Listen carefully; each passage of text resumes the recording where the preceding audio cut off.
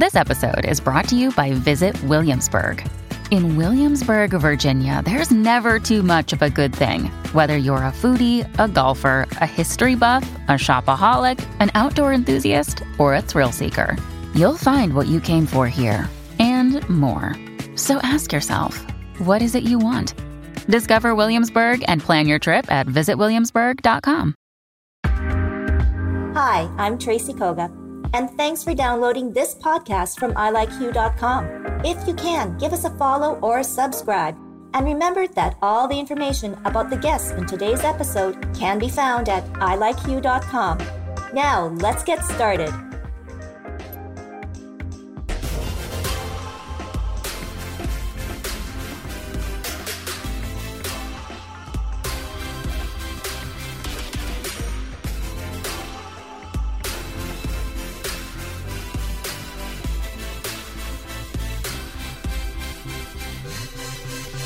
Well, it gives me great pleasure to introduce this next very special guest. And let's just say he has found a silver lining in all of this pandemic. Oh my goodness, Laurie Fischer, it is so great to see you, my friend. You have worn so many hats as a businessman, as a stage personality, and now you are a star of the pen. So congratulations on your very first book. You're an author. And of all things, poetry? Yes. Poetry of the pandemic. All right, Laurie. Okay, this one tops everything that you've done.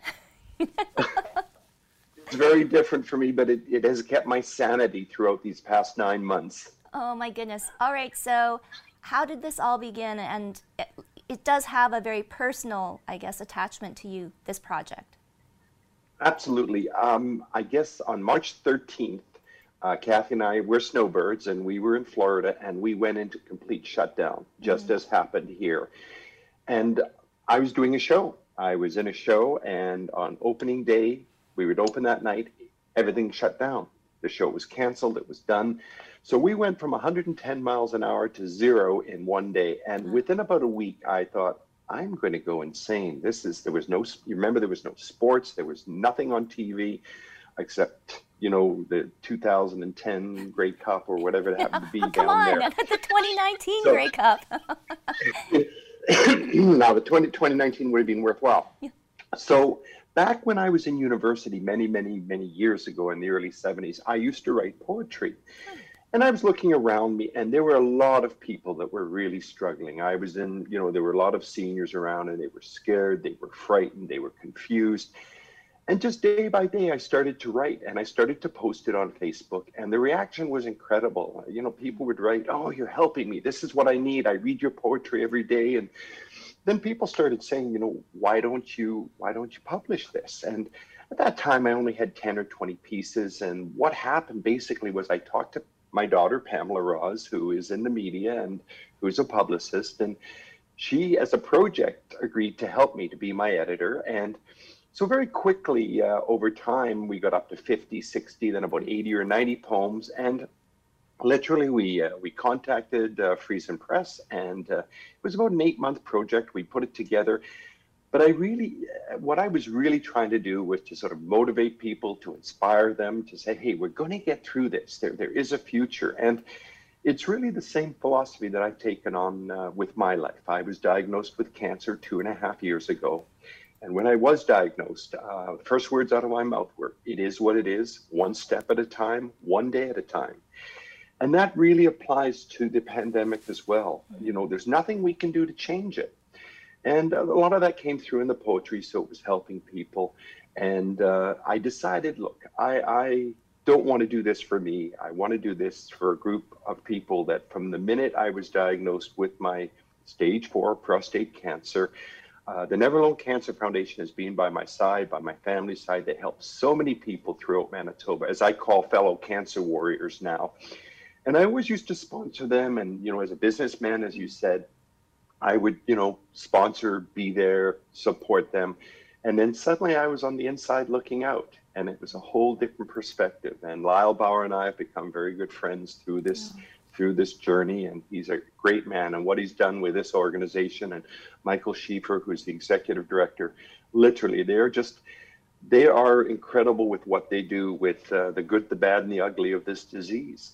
And so I decided that all net proceeds from the book are going to go to the Never Allow Cancer Foundation. And the timing on our publication has been great with Christmas coming up. And that's how it all began, sitting at home, watching the nature go by outside, thinking about my family, thinking about the battle I was fighting. Those are the cornerstones to what this is all about. And of course, the pandemic, how people were reacting to it. And so they're my thoughts on, how can we make this better? It's a bad situation, but, kind of the half full cup of tea type thing. Let's make it a half full cup. We're all living this together, and let's make it work. Oh, wow. I wanted to ask you, Laurie, I mean, you told us the premise of this whole project and what it means. For you personally, battling cancer, the unpredictability, the uncertainty of the pandemic, how has all of this kind of affected you? Probably a lot of positivity, but then also the negative side of it. Well, I try not to, again, I live that very simple philosophy. It is what it is, one step at a time, one day at a time. And part of that is not looking too far down the road. Because being retired now, it's not like I have to plan a business meeting 2 months from now. I think too many people who are battling an illness really look too far ahead. Oh my God, am I going to die? What am I going to do? And you kind of live for the moment, accept the fact that you have a disease. And there's a lot of similarities between my internal battle, the cancer, and the external battle, the pandemic. And in fact, one of my poems is titled The Enemy Within, the Enemy Without. And it really compares what people are going through with the pandemic and to the battle cancer, the cancer battle. But it's not just a matter of fighting cancer, because there's a lot of depression, there's a lot of mental illness. And to me, there's not a big difference between a physical illness or a mental illness. They both need to be fought. They both need to be, they're battles. And so there were, and you're right, a lot of things that were going in the outside world around. I could have turned negative. I could have said, oh, this is awful. I'm home. We've canceled the show. We've got to try and get home. And there were so many things that could have gone negative. And I will tell you that it was an absolute godsend. We have 2 little puppies, one that I've had for 8 years and a rescue that we've had about a year now. He's about 2 years old. And I don't know what we would have done without the puppies, because they don't know there's a pandemic. They just live their lives, and they give so much love. And I think that has really helped both Kathy and I. And of course, it's inspired a lot of the writing. You look at how they live their lives, and there's a lot we can learn from them. But as I say, it is a battle. Anybody that has cancer, you don't know what's around the corner. And it's no good trying to predict what's around the corner, because it could change. Now, I'm very lucky. I've been able thus far, touch wood, to avoid chemotherapy. I had a radiation oncologist in the beginning, but as things got under control, and I was told from the very beginning, there are certain things you have to do, the medications, the injections, that type of thing. But my disease, unfortunately, was too far. It is not curable, but it is controllable. And I latched onto that. I said, okay, well, let's control this thing and not have it spread further. And I've been very lucky, because with the meds, with the exercise, with the weight loss, with all the things they told me to do, I've been able to avoid chemotherapy, because sometimes the cure is worse than the disease itself. And I've witnessed that with so many of my friends who are fighting the battle. And so I term myself one of the lucky ones. Unlucky to have cancer, but very lucky with the fact it's being treated. And I look at people. My good friend Jerry Mislowski is a very good example. Yeah. He wasn't diagnosed for the longest period of time. The same with my brother-in-law. They didn't find it. And then literally within days or weeks, they were gone, and it was just too late. So I have to be positive. I've got it, but at least I can do something about it. Oh, you always look at the positive. And hey, I could not imagine you losing that beautiful silver fox hair. Come on. Yeah, that's, well, oh my goodness. You do look, unfortunately you do. You look like a picture of health. And, all of our love and all of our prayers are with you, Laurie, too. But you always just exude such brightness and such a warmth. That will never go away. Never go away. And I want to ask. Yeah. Well, you know what? We're coming to the close of 2020, and hopefully it's a year that we can all forget. But for you, Laurie, what do you look most forward to in 2021? Really easy answer here. I look forward to hugs.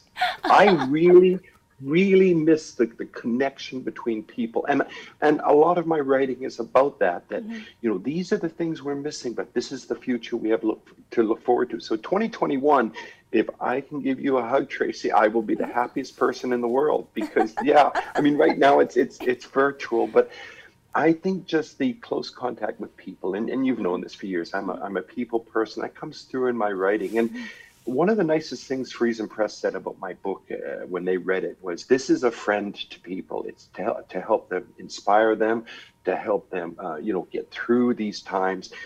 But part of the reason for writing the book also, besides the fundraising, is I really believe that 5 or 10 or 15 years from now, we're going to look back on this, just like we're going to look back on the Trump presidency and go, wow, wasn't that a roller coaster ride? And we're going to be able to look back. We'll never forget it. But through my writing, people will be able to recall it. And for my children, my children are living it, but my grandchildren will be able to look at some of the poetry and say, what was it like, Grandpa? Whoever thought that we, being as active as we all are, would be locked away for 9 months and longer. And we don't know when it's going to end. So I have full faith that by 2021, sometime later in the year, they're going to find a vaccine. I think, though, that it's going to be a new normal that we go back to. And I write a lot about that as well, that there are a lot of changes in our lives that will be permanent. And I think there's going to be a cautious approach among people. Not the friends will always be there. But I think there'll be a real caution towards strangers now and what we've been through. And I think that's a shame, because I think that our society in general, has changed. And I think it's probably changed forever. Oh, yes. Sadly, I think that you're probably right, Laurie. Before we wrap up, though, hey, where can we get the book? Yes. Well, I appreciate you saying that. It's very, very easy. To get the book, you go to the Never Alone Cancer Foundation website. It's nacf.ca. That's nacf.ca. And basically they've high profiled the book. You can click on it. You can buy the book right there. It's $25 plus shipping. And the Never Alone Cancer Foundation is being wonderful. They're helping me. They're distributing it. We're working. And in fact, I would tell people, react quickly, because in the first 3 weeks, we've actually almost sold 300 of the 500 books. It is a limited edition. So things are going really well. And now the next question I usually get is, well, are you still writing? And yes, I am. I actually have a new collection that right now the working title is Cottage Life Musings. And more towards, nature and that kind of thing. But still the pandemic is in there because it goes on. But we'll see what happens in the future. One book at a time type thing, but it's been very exciting. But they can go to the Never Alone Cancer Foundation website and buy the book right there. Great Christmas gift. Of course, always. Oh my goodness. Yep. Well, you know what? You, Laurie, and your family, stay safe and healthy. And we will see you, I'm sure, at the beginning of 2021 with your new book. So great to see you, my friend. And to you and Kevin and your gang, hugs for the holidays. They have to be virtual now, but please extend my love and my hugs to all of them. Oh, thank you so much. Thank you. Thank you very much.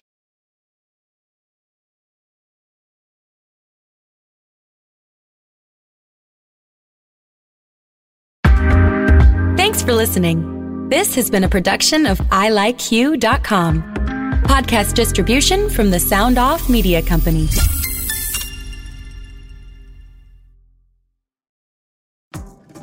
Hi, this is Candace Sampson, the voice behind What She Said. My show is your destination for stories that not only entertain, but also educate and empower. Every week, I spotlight strong female voices from across Canada, women who are changing the narrative and driving change. Don't miss out on these inspiring episodes. Subscribe on Apple, Spotify, and Amazon Music, or head over to whatshesaidtalk.com. What She Said can also be heard on blasttheradio.com, Mondays at 5 p.m. and Wednesdays at 7 p.m. That's blasttheradio.com. It's time to dive into the stories that truly matter. I'm Matt Kundle, host of the Sound Off Podcast, the show about podcast and broadcast. Since 2016, we've been speaking with amazing people who have populated your ears for decades. Legendary broadcasters, research wizards, talent experts, podcasters, voice talent. Almost 400 stories, all for free. Subscribe or follow the Sound Off Podcast on Apple Podcasts, Spotify, Amazon Music, or at soundoffpodcast.com. Another Sound Off Media Company podcast.